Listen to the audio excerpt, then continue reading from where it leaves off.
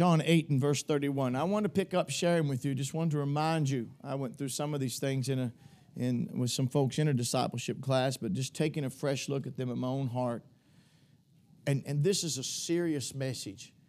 You know, so much, think about Christianity and what are the ideas and the concepts that people have in their mind of Christianity. The only way, or the concept, I should say, that people are going to garner of Christianity is according to the message and how it's preached. However you preach it, that's how people are going to understand it. And if you present Christianity as a get-rich-quick scheme or as a solve-your-problem philosophy or just go to heaven philosophy or get forgiveness of your sins, whatever type of religion, then that's what people are going to get an idea. That's the kind of concepts they're going to form relative to being a Christian. What does the world understand about Christianity? What they understand about Christianity comes from observing how you and I live and how we walk in our life. And if our life is not true and we're not demonstrating true Christianity, then the world's not seeing it. They're not seeing it, and they have no concept of what it really is. And so I want us to look again, because this is our job. You are to be a discipler. You're always a disciple, all right? From the day you got saved, like it or not, and I'm saying that just because there's no other option. The day you got saved, you became a disciple of Jesus Christ. There's no way to be in Christ and not be His disciple. It doesn't happen. You became a disciple. And the idea is for you to get to the place you never cease to be a disciple, but you can become a discipler. Now, you're not going to be a disciple the day you get saved, all right? You got to be perfected. You got to grow. You got to mature. You got to come to a place to understand the purposes of Christ. I was going through the class this morning and talking about that place where they had come to the place. They knew who Christ was. Christ told them, He said, or asked them, who am I? And they said, thou art the Christ of God, or another version, not version, but another gospel writer said, thou art the Christ, the Son of the living God. And Luke records it a little different than Mark, a little different than Matthew, but the fact is that when they record this, they knew who Jesus was. And then Jesus turns to them and says, don't tell anybody. Who do you say I am? Oh, you're the Christ of God. Don't tell anybody. Well, now that changed after His death and resurrection. Now He gives them a commission. Go tell everybody. Now go tell the world that I'm the Christ. Now go tell the world that I've risen from the dead. Now go preach the gospel message. But He told them, I don't want you to tell that right now, because they didn't know. They didn't have the rest of the story. It wasn't yet put together. But now the gospel's together and the command is to go. You have got to be involved in the discipling process. People have got to come to the place that they understand you're a follower of Jesus Christ. So you need to be following examples and you need to be an example. And as you mature, you need to be a person to whom someone else can mimic. Someone else can imitate your life. What is it to be a disciple? John 8 and 31.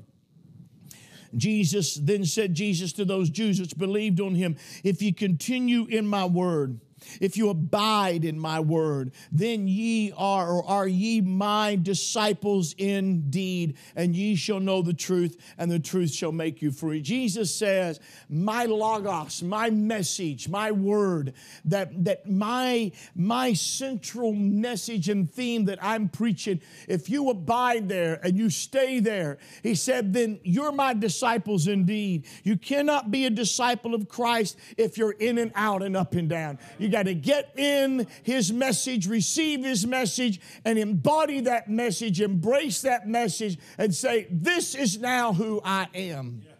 And Jesus says, there's something you're going to learn. You're going to know truth. You're going to come to know truth, or you're going to know truth, and that truth is going to make you free. I preached a lot about that because it ties over to Romans chapter 6 and 7 and 8, ties into those chapters and the freedom that we have in Christ Jesus and the truth that they would know as a result, because in this passage of Romans 8, the freedom is from sin. But what I want you to understand is that a disciple is one that walks in truth. This is how God guides you. This is how God leads you. I cannot emphasize this enough. I really can't. We were talking about it in our Bible school. This is the chief thing about you that you've got to have to make it. If there's anywhere in your life you're willing to compromise the truth, you're done. The devil's going to find it. He'll pay the price. He'll paint the picture. He'll lay the trap, and you're done.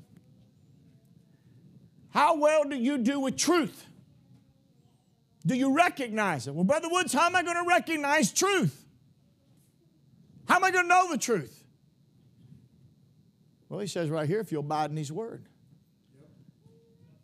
Are you at home in the Bible, or is it strange language to you? The idea of abiding is the idea of being at home with something, being able to live with something, being comfortable with it. Are you at home referencing the Bible for everything you need to do? Are you comfortable in going to the Scripture and building your life on the Scripture? Are you constantly seeking advice and counsel from the Word of God, or you just do what you think is best? Do you believe that the Bible has something to say about every decision you make?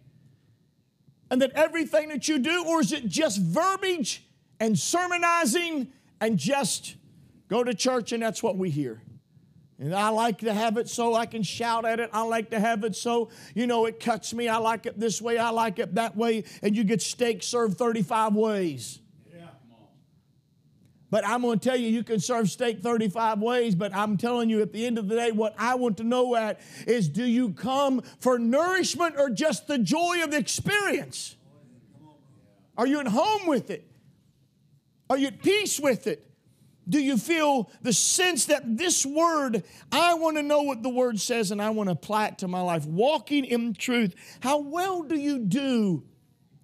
How well do you do when the truth comes to you? Here's the thing. You see, I don't think there's any problem recognizing truth, because truth has with it the witness of the Spirit.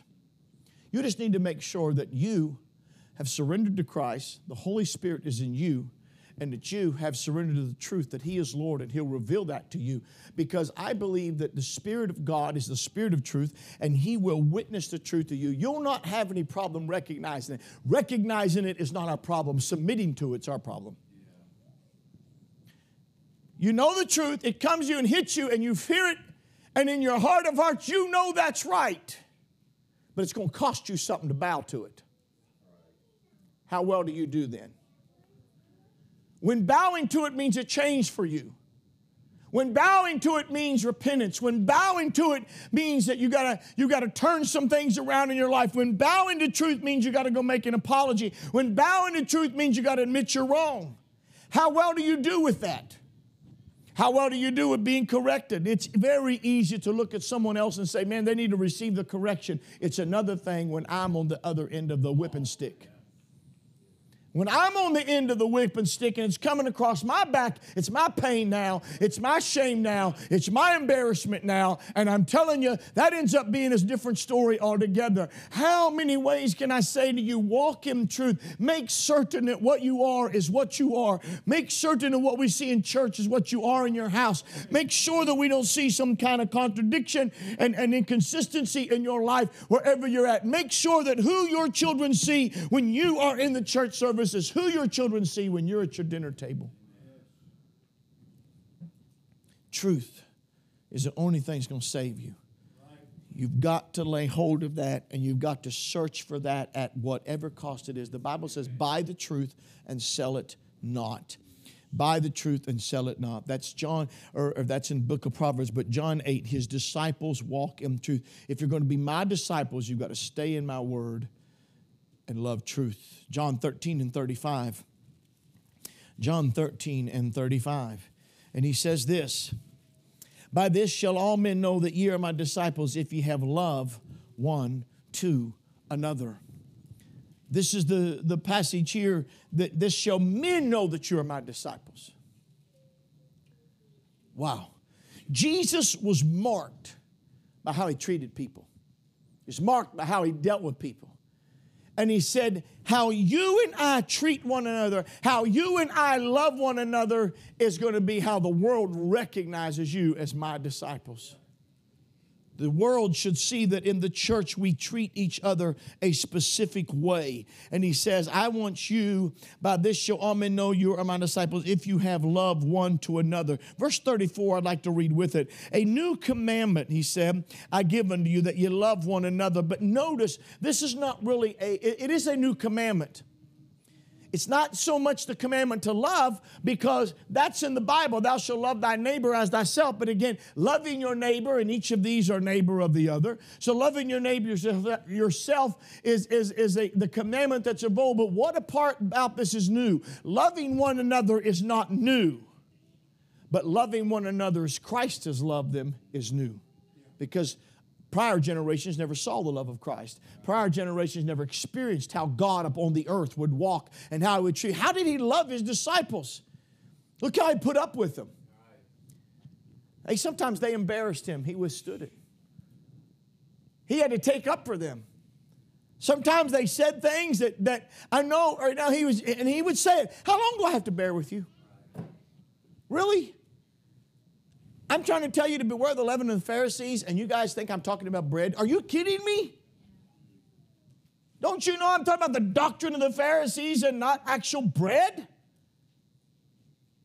There were times he got a little put out with him. He comes off the mountain, and they couldn't cast the devil out of the boy. I'm not fussing at him. But Jesus said, how long am I going to put up with your unbelief? How long am I going to put it up with it? Let me ask you a question. How many of you are aware that the Lord has been long-suffering with you? You know how much God's put up with us? Whew. How many times has the Lord had to say, Dan Woods, how long have I got to suffer with you? I'm going to cry out, can you make it a few more days, Lord? Could you make that, give me another week? Could you give me another year? Could you put up with me a little longer? Please, Lord, I'm crying because I want you and I need you. That's who he does. That's how he loved them. He loved them. He cared for them. He met their needs. He helped them. He took care of them. And Jesus said he forgave them, right? He's constantly dealing with their idiosyncrasies, and then they come to him. I mean, just they come to him one day. Hey, I want to sit on your right hand and your left hand. Can we do that? They thought they jumped the gun. They beat the other disciples to it, man.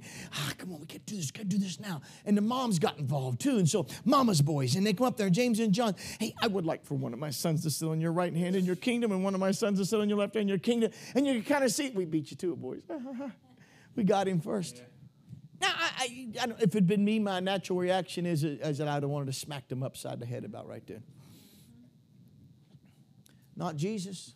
What patience he demonstrates. Well, that's not for me to give. That's not for mine to give. That's for the Father. He'll decide that. But I'll tell you something. He said you're going to have to be baptized with the baptism I'm baptized with, and you're going to have to, drink the cup that I drink. You're going to have to live my life if you want to enjoy my future. So we can do all that, Lord. I don't think they knew what they were saying. We can do all that. Jesus was ever patient, but he was never a compromiser. By the same token, it wasn't hatred or malice that looked at Peter and said, "Get behind me, Satan." No, that was truth. That was letting Peter know that's a wrong course, and you better change it now because it's devastating. That course will kill you. That's not the voice of God. That's someone that's savoring the things of man. That's the voice of Satan. I've heard that voice before. Can it right now, Peter, and turn away from that? That's going to take you down the wrong road. It's love that will give that kind of warning.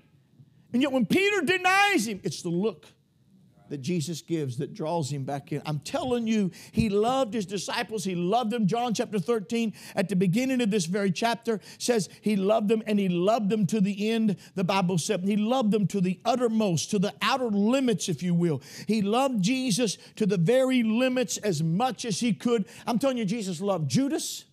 He cared for Judas. He reached out to Judas. He tried to keep Judas from going down that road. I'm telling you, God, if you fail, you will trample over the love of Jesus Christ. If you backslide, you will have to do it spitting on the hand that loves you and is reaching out unto you. If you are going to be a disciple, you need to know something. Jesus loves you, and that love you've received, that patience, that long-suffering, that forbearance that Jesus Christ has given unto you, you've got to take it and show it to each other. It was Brother Messer's been doing a series on it, and perfect love. And just going through it again, I was looking at myself, and we've done it and preached it, but go back and do it. I challenge you to do it. Go back and do it in 1 Corinthians chapter 13 and put your name in front of every one of those 16 characteristics and just see how it sounds. Charity suffereth long and is kind. Just try that. Daniel Woods suffereth long. Daniel Woods is kind. I'm telling you, go back through that. Measure yourself by that standard. How do you change this? How do you help this? We're disciples. We have to be perfected in love. How do we do that? See, sometimes we get the wrong concept of this. Love is a fruit. You can't produce it. Okay? Not this love. This is God's love. This is the fruit. You can't produce it. Understand? Jesus said in John 15, without me you can do nothing. Nothing. So I'm telling you, we look at these characteristics. Love is not puffed up. Basically, love isn't proud. Just take that one. It's real simple. Every one of us are conscious of a sense, hey, we're supposed to be a humble people, right? Meek and lowly. That's who we are. Well, I know what I'm going to do. I'm going to focus on being more lowly. And so what we do is that, we make sure that when we talk to people, we kind of guard ourselves, and when we're praised, we're cautious about, we want to be humble, and we try to really watch our manners and how we talk, and we really, you know what you're doing? You're building pride, not humility. Because pretty soon you're going to be proud of your humility. And then you're going to look at others because you were able to stand back and you didn't say anything, or you were able to stand back and you were very careful and cautious about it. And you weren't boisterous, and you didn't project yourself, and you were arrogant, and then you saw others that weren't mine. And then you thought, oh, how proud they are. They should be humble like me. Don't tell me that's how it happens. Because you don't become humble by seeking humility. Humility is a byproduct of love. God is love. People who are filled with God's love are humble people. If you would be more humble, you must know more love. The reason you are proud is because you have self-love instead of God's love. And when you try to produce the humility, it's going to be self-humility, self-abasement, self-righteousness, self-love, and it's going to produce pride and not biblical humility. So how do you find it? How do I get those characteristics? How do I have that humility? How do I have that kindness? How do I have that long suffering? How do I get that controlling of my emotions so that I'm not easily irritated and provoked and easily angered? How do I get that? Get more love of God. Don't try to produce it yourself. Sow to the Spirit and let the Spirit of God produce it in you. Let the Word penetrate your heart. Give yourself to God and ask Him for a fresh baptism of the love of God. Say, God, pour your love out of my heart. And as God transforms your nature, your humility and control will be the result, because the fruit will be in your life because the Spirit is producing it. But when you try to produce it, it'll produce self-righteousness and self-exaltation. You can't do that. It's like folks trying to seek joy. I want to be happy. So they try to buy a new car. They try to have this pleasure. They go here and they go there. I want to be happy. And they go from moments of this little pleasure to that pleasure. Because happiness is not an end in itself. It's a byproduct. If you're going to get the byproducts, you've got to get the product. Joy is a byproduct of peace. Peace is a byproduct of righteousness. You want joy, you got to get peace. You want peace, you got to get right. If you will live right, if you will be reconciled to God, and you will be obedient to His Word, if you'll treat other folks as you ought to treat them, if you fulfill your responsibility, I'm going to tell you what's going to come out of that. A clear conscience and a peaceful heart. And you know what's going to come out of that? The joy of serving God. Hallelujah. The joy of serving the Lord, because when the world is in chaos, you've got peace because you are right with God. And I'm going to tell you, buddy, you'll have more joy than in the time that their wives wine and their corn is increased. You will have the joy of the Lord filling your soul. But joy is a byproduct. It's not an end in itself. You don't get happy by seeking to be happy. You get happy by living right with God. And that's what people, they're trying to overcome various things in their life by seeking that particular thing. And you must know maybe what you're seeking is a byproduct of something else. And you're stabbing around the edges instead of getting to the central thing. Whatever you're struggling with, quit trying to overcome it in your own self. Love the disciples as Christ has loved us. Ask yourself how Christ has loved you and give that to someone else. How many of you know we live in a negative culture? Pretty easy for it to get a hold of you, isn't it? Oh, you probably already know this. I don't have to tell you. That's been a struggle for me sometimes. It's very easy to get negative in this culture. Some of it deserves negativity because it is negative. It is what it is. But it's very easy. It's very easy to bring that into the church and get negative at the people of God instead of reaching to help and to hold folks up. Love one another. John 15:8. John 15:8. I'm just talking about what it is to be a disciple. Disciples love one another as Christ loves them. Build love. Get a fresh baptism of love in your life.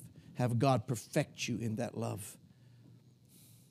John 15 and verse 8, he said, "Herein is my Father glorified, that you bear much fruit, so shall you be my disciples." And this is somewhat tied to the other one, but here's the idea of abiding in Christ, being at home with Christ and loving Him. And that's what we've got to do with people. Now, let me tell you something. It can be very difficult for us to get the cart before the horse. We live in such a in-your-face, without shame, no shame culture. People dress grossly immodest. They do things to their body that are abhorrent, treating the body as if it was nothing but an automobile. Paint it up like you want it, beat it up like you want it, drive it like you want it, wear it like you want it, whatever. Instead of seeing the sacredness of the body that God has made and given to us. And it's very easy when we look at what it is to be a disciple and we look at this business of, you look at someone and where they are, living by the world's fashion. Their marriages are wrecked. Their homes are wrecked. They're so convoluted in their lifestyle and the order of their house. And then you know in the kingdom of God, there's an order in the home, husband, wife, children. And here's a home given to feminism. And you know that here's in Christianity, we live, our dress standards are by the word and not by the world. Hello? Be careful about that one in this church. I got to warn in this church every now and again. All right? You might want to check yourself before that mirror. Are you seeking a righteous appearance or something you think fits? Or are you seeking to do what's right? Who are you seeking to please with your clothing? You ask that. You ask, is God pleased with me or am I pleased with me? Anyway, that's another horse of a different color. Anyway, so here we are that you look at them and you think, here's where they got to get to, and here's where they are. Ain't no way. I mean, they're all living this way and used to living that lifestyle and all dolled up, and then here we are preaching this kind of message of commitment and holiness and right. Ain't no way in the world. We look at that and say, how can they get from point A to point B? Well, let me tell you something. That's why we're working with Christ, number one. And sometimes if we're not careful, we're too concerned about us getting a few things right on the outside before we ever get them right on the inside. I don't want that. And it's hard today. Because I'm telling you, people are, that the lifestyles are so messed up. They're so far from God. It wasn't that bad years ago. Years ago in our culture, people already knew it, things that they were going to have to give up when they come to God. Now they don't know half of what they're going to lay down. Right. Not half of it. But we know. And I'm going to tell you something. The first thing they've got to do, and we tell people there's certain things I don't even like to talk about up front with them, because if they have a question, I'm going to answer that question, but I'm going to say, hey, look, if God's dealing with you about that, then you need to listen to God and you need to let Him deal with you, because He will deal with them. I got to trust that, Brother John, because I know that it's not only foreign to sinners, it's foreign to church people today. I preach a standard of living holy and dressing holy and walking holy. It means nothing in most churches. They have no concept of that. And the world certainly have no concept of it. And I think, man, if you just let up on that, it'd be a lot easier for folks to get saved. No, it isn't any different. When you get saved, you got to give your idols up. When you get saved, you got to turn to Jesus Christ. And somewhere we've got to get them to understand you got one priority, buddy, and that's this: love Jesus. Love Jesus. Get in Jesus. With Him you can do, without Him you can do nothing. You've got to live your life in Christ, and I'm telling you, Christ will take that life and shape it, and you preach the truth as God says to preach it, and they'll hear that truth and it'll make them free. But we've got to get the priorities straight. Get people loving Jesus. And He'll deal with them even on a lot of that stuff.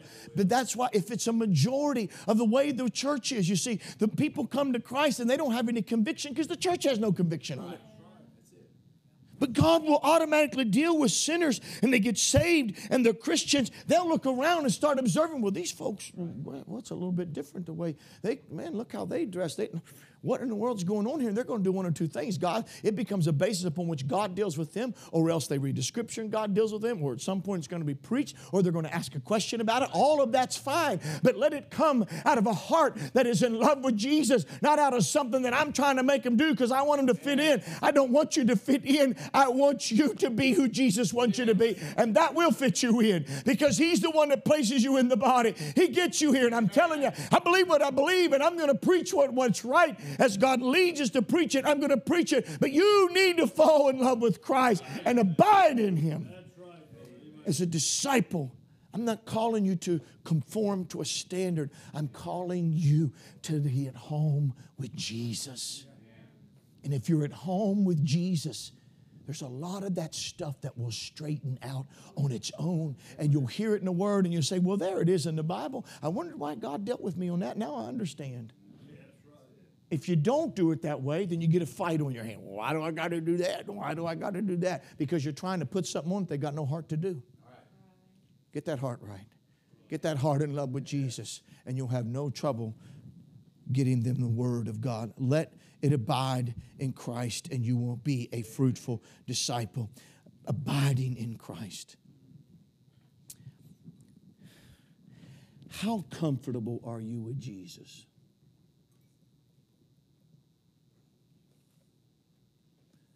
How comfortable are you with Jesus? How comfortable are you talking about Him? When His name comes off your lips, does it sound weird? Is it awkward on your job to talk about Christ? Do you use generic terms, or do you have a problem with talking about Him? How about your wife? How do you talk about her? Might not want to ask that. You should never refer to her as the old lady. She might be. I don't know. Depends on. How do you present your wife to the world? That's my darling wife. That's my dearest companion. That's my love. That's my precious one. You see, a man who's ashamed to talk about his wife, we'd say there's a problem in the marriage, wouldn't you? Are you embarrassed to talk about your wife? Are you embarrassed to talk about your husband? I mean, I know there can be some that are, You got someone, you're a Christian, your husband or wife's a wicked person living in God. You might have some struggle but you still be honorable as far as that goes and whatnot. But I'm telling you that usually it's not a problem. That's my precious wife. If that's what she is to you, there's no problem with that. What's the problem with saying Jesus is my precious Lord? Why should there be an embarrassment? Why should it sound strange? Why should it be, well, I don't want to say that. They don't know. Well, how are they going to know if you don't ever talk about Him? It's got to come up. You're at home with Christ. I mean, honestly, we don't have any problem talking about our trucks. We don't have any problem talking about our toys. We don't have any problem talking about these things because we're at home with those things. And that's something, the world's at home with too. Well, I know it's a little different because the world's not at home with Jesus, but we're at home with Him. We're comfortable with Christ, and therefore it shouldn't be any trouble for us saying, now they're not uncomfortable in talking their junk. They're not uncomfortable talking about the world. They're not uncomfortable talking about their mess. Then we shouldn't be uncomfortable about talking about Jesus. Why? Because we live in Him. The disciple abides in Christ. And I'll close with this one. You know it well, but let's flip through it. Matthew chapter 5. The disciples called to live the kingdom life.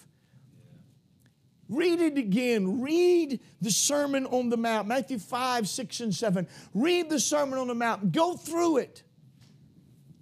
Ask yourself how well you're doing. Look at that. Are you poor in spirit? Do you hunger and thirst after righteousness? Look, check yourself about that. Are you light? Are you salt? I appreciated the testimony of young Nathan. He was sharing with me. He went to a class, OSHA class, and he was the young men there were quite vulgar in their talk and their speech and curse words flowing pretty freely. And then, was it day 2 or day 3 or something? The next week, so the first week he had to put up with that mess, and the next week it all of a sudden just shut down. You ask him, what's happened? What in the world? Well, we looked you up on Facebook, found out where you went to church. And all of a sudden, they quit their cussing. That's light. There's a lot of folks you could look up on their Facebook and they wouldn't never know any different in the world. That was a pretty good testimony. We see who you are and where you go to church, and it just shut down. That's an impact we have on the world.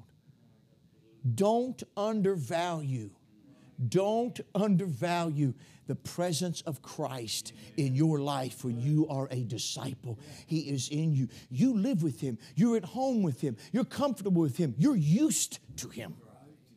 It's not strange to you. It's not different to you. But I'm telling you, when you get around them, they feel something they're not used to feeling. You don't sense it. You don't even know it. You're just there. This is the way I always live. It's no big deal to me. This is the way I live. But they're not used to having that. The Holy Spirit, glory to God. The Holy Spirit lives and dwells in us. Do you think He's not going to make Himself known? You can't get in the presence of a Holy Ghost-filled saint. If you're in this world, you can't get in the presence of a Holy Ghost-filled saint and not feel something. Amen. Don't ever undervalue that. And don't ever forget the impact that your presence is having on a sinful world that's far from God. And you walk into the room and you're the temple of the Holy Ghost among idols. I'm telling you right now, buddy, it'll reach out. Because when you put the Ark of the Covenant in the house, Dagon's going to fall on his face. The stone idols, they may be stone, but they're coming down.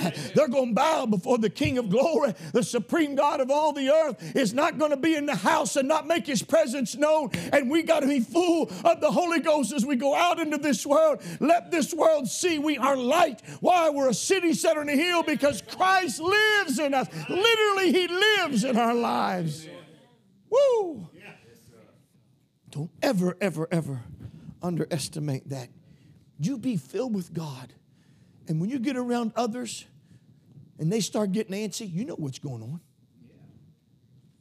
They're feeling uncomfortable. You need to just start praying right there. Pour it on them, God. Pour it on them. Let me be your voice right now. Whatever you need me to do, I'll be your voice. I'll say something to them. I'll deal with them. Whatever you want me to do, you guide me. I'm your disciple. I'm your disciple. And I'm here to preach the gospel to a lost world. Going through this, I'm not going to go through all of it, but just measure yourself by it. The righteousness of Christ that exceeds the righteousness of the scribes and Pharisees. The lust, the standard of grace that exceeds the law and goes beyond it, that goes to the heart of the matter. Look at that. Are you having any problem with anger? Are you having any problem with lust? Are you faithful in your marriage? Are you able to bear insults? Do you tell the truth regardless? Do you have to have some kind of oath or put your hand on the Bible to make sure you're going to tell the truth? Are you able to give more than is required? Or are you one of those persons that measure it out and say, well, that's all I got to do and that's all I'm going to do? That's not how we live. He said, if they compel you to go a mile, go 2. They ask for your coat, give them your cloak. You know, it's the fact of the matter is that we are a people that are going to give and expend ourselves. And we're going to be made perfect in love. We go to chapter 6 and he deals with this idea of a single heart towards the Father. And your prayer and your giving and your fasting is your eye single. That verse, I was looking at it again in verse 22 where he said, the light of the body is the eye. If therefore thine eye be single, thy whole body shall be full of light. But if thy eye be evil, thy whole body shall be full of darkness. If therefore, listen to this part of the verse. If therefore the light that is in thee be darkness, how great is that darkness? What do you mean by that? If the light that is in you is darkness, how great is that darkness? And the light, the lamp of the body is the eye. And so you've got, if your lamp is messed up, listen to me. Light is something that comes, the lamp of the body is the eye. And I've taught you this before, but here's your eye. It's a lamp. It's an interpreter of the light. The light enters the eye. Light. And then the eye uses that light to interpret the world that's around it. So light is in, if it was a pitch black room and I had no light whatsoever, my eyes wouldn't work. I'd have to use my hands to feel my way around and see what is this, because, you know, trying to find something. I just have to feel my way around and go very slowly and very carefully. But turn on light and then I can immediately look in the world around me. But if my lamp is distorted, if my lamp in my eye, if it's evil, if there's the distortion in there, you can have real light coming in. True light, pure light can be entering that. But it gets distorted because the lamp is messed up. Pop my contacts out right now, buddy, and I'm in a heap of trouble. I'm in a heap of trouble. You can have perfect light entering in. You can have everything right as it is. But I am going to misinterpret the world around me. Not because the light is wrong, but because my lamp is wrong. My interpreter of the light is wrong. Now, the point is this. If you've got someone who's got their interpreters bad, they're prejudiced, they color everything. They got a particular way of looking at things and they're not going to change that. You can preach truth to them, but they will so twist that truth and make it even worse so that the light that in them becomes darkness. How great is that darkness? Even when you have pure truth entering and coming to the mind, you have pure preaching. But because you've got a prejudice that's gotten a hold of the mind and the interpreter is all messed up, it makes it even darker because they have to twist it and they turn it and they pervert it and it becomes all distorted. And then it's harder to get it right because they've taken what you've said and they've twisted it and warped it around and you can't hardly get it straightened out because their lamp is wrong. I can have 4 people in a room preach the same gospel message across the church. I've had it before, and I've had people going away, and you can have 80% of the church, and I'm just throwing something out here that I've seen. I don't know exact numbers, but you can have a whole bunch of folks in the church that go away because their interpreter was right. Brother Woods, that was a great, that ministered to me, that got a hold of me, that touched me. And then I got this crowd that goes away and say, I'm upset at him. I can't believe he said that, and he was thinking this, and he said this, you know, and he felt this way at me, and this and that. Their lamp was all messed up. was the same light. It was the same message. It was the same gospel. But somebody had their lamp right, and the light opened up a world to them and said, hallelujah, that's right, glory to God. And the rest of the world got mad because their lamp is messed up. And how great did the darkness become in them because they took true light and so twisted it that it became false. That's what our world is doing, man. They'll twist it around and it becomes false and terrible. And all the way down, he talks about this idea of a single heart, of a single eye, a single heart. You can't serve two masters, having your heart single. And down in the chapter, and not being fretful over the things of life and just taking the things day by day, and the things of life, I should say, and seeking first the kingdom of God and His righteousness. I mean, ask yourself that. Do you seek God's righteousness or yours? Do you seek the kingdom of God? Do you ask yourself in every situation, well, this is what I feel I should do, or what is right to do?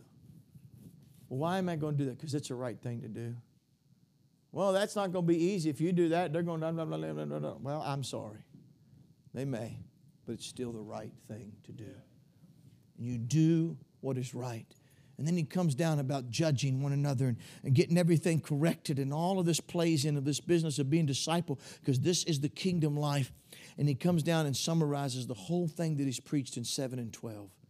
This is a summary. Remember how he started it off and said, I've not come to fulfill or to destroy the law, but to fulfill it. Remember that? I've not come to destroy the law and prophets, but to fulfill the law. And he tells us how that is done in chapter 7 and verse 12. Therefore, all things whatsoever ye would that men should do to you, do ye even so to them, for this is the law and the prophets. That's how he began the sermon. He gave the Beatitudes, and then he looks at them and says, don't think I came to destroy the law of the prophets. I didn't come to destroy, but fulfill.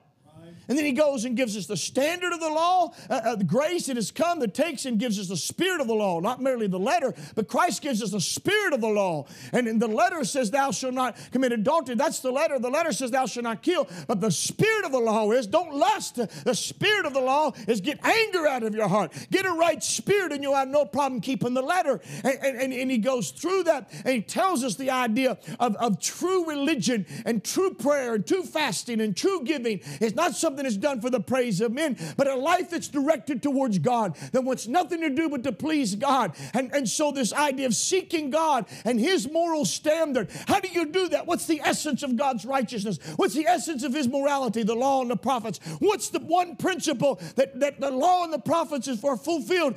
That therefore all things whatsoever you would that men should do unto you, do ye also even unto them. I want to ask you a question. Is that a principle that you think of in your life? You're dealing with a person, a family member, a brother, an employer, I don't care who it is, a son, a daughter, something. You've got to deal with the person. Do you ask yourself, now if I were in their shoes and I had to have someone come to me, how would I want them to deal with me? How would I want them to talk to me? So I don't ask myself what they've done, and that I ask myself, if I were in their shoes, how would I want them to treat me? And then that's what I do. I go treat them that way. I go to them. How many of you measure your life like that? Or do we just go, like a bull in a china closet, straight on ahead? We don't even stop and think. We just boo. Or do you stop and think, man, I got to go talk to that person. I need to go say something. Or you know what? Brother Woods is up there preaching his heart out. If I was up there preaching my heart out, how would I want people to look like in the pews?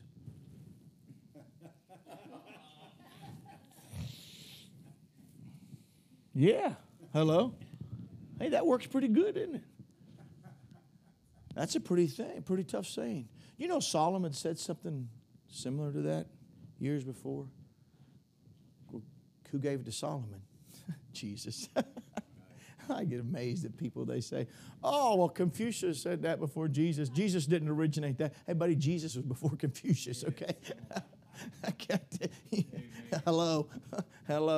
It's not a chicken or egg thing here, all right? This is the creator of the world. He was before all. If there's any man on this world got any wisdom, Jesus gave it to him. But the point is that you're asking yourself, hey, if I were in this situation with this brother and I was on, how would I want him to treat me? I'd want him to do this. I think it'd be good if he'd do this. That's what you do. That's what you do. All things, not some things, all things whatsoever you would that men should do to you, do you even so to them, for this is the law and the prophet. I'm talking about being a disciple. And then he says, enter in. That's the end of it. 7 and 12, and now he gives the admonitions about, hey, that's my message. Get in it. Get on it right now. Enter into the gate. Watch for false prophets who want to try to steer you away from the things that I've preached. And listen, you'll know them by their fruits. If they're a good tree, they'll bear good fruit. If they're an evil tree, they'll bear evil fruit. And you'll know them by their fruits. And you got to do my will, because if you're not doing my will, you're not going to make it in. And the will of the Father, you're not going to make it in. And he talks about, and then comes down to the end of it and says, you got to build your life on my sayings. You got to be a hearer and a doer of the word. Hear my sayings and do my word. What James states later is nothing more than repeating a lot of what Jesus said on the Sermon on the Mount. But that's the essence of being a disciple. That's the kingdom life. And I'm telling you, and I wanted to drive it home today, and right here I'm going to shut it down this afternoon. Look at it. Is this who you are? Is this what you're doing? And this is who you need to be as a disciple and a discipler. This is what the life we're calling people to live. When we're going to out there, we're not making people Wesleyanites or Pentecostalites. We're making them Christians, followers of Christ, and we want them to know this is what it means to be a disciple of the Lord Jesus Christ.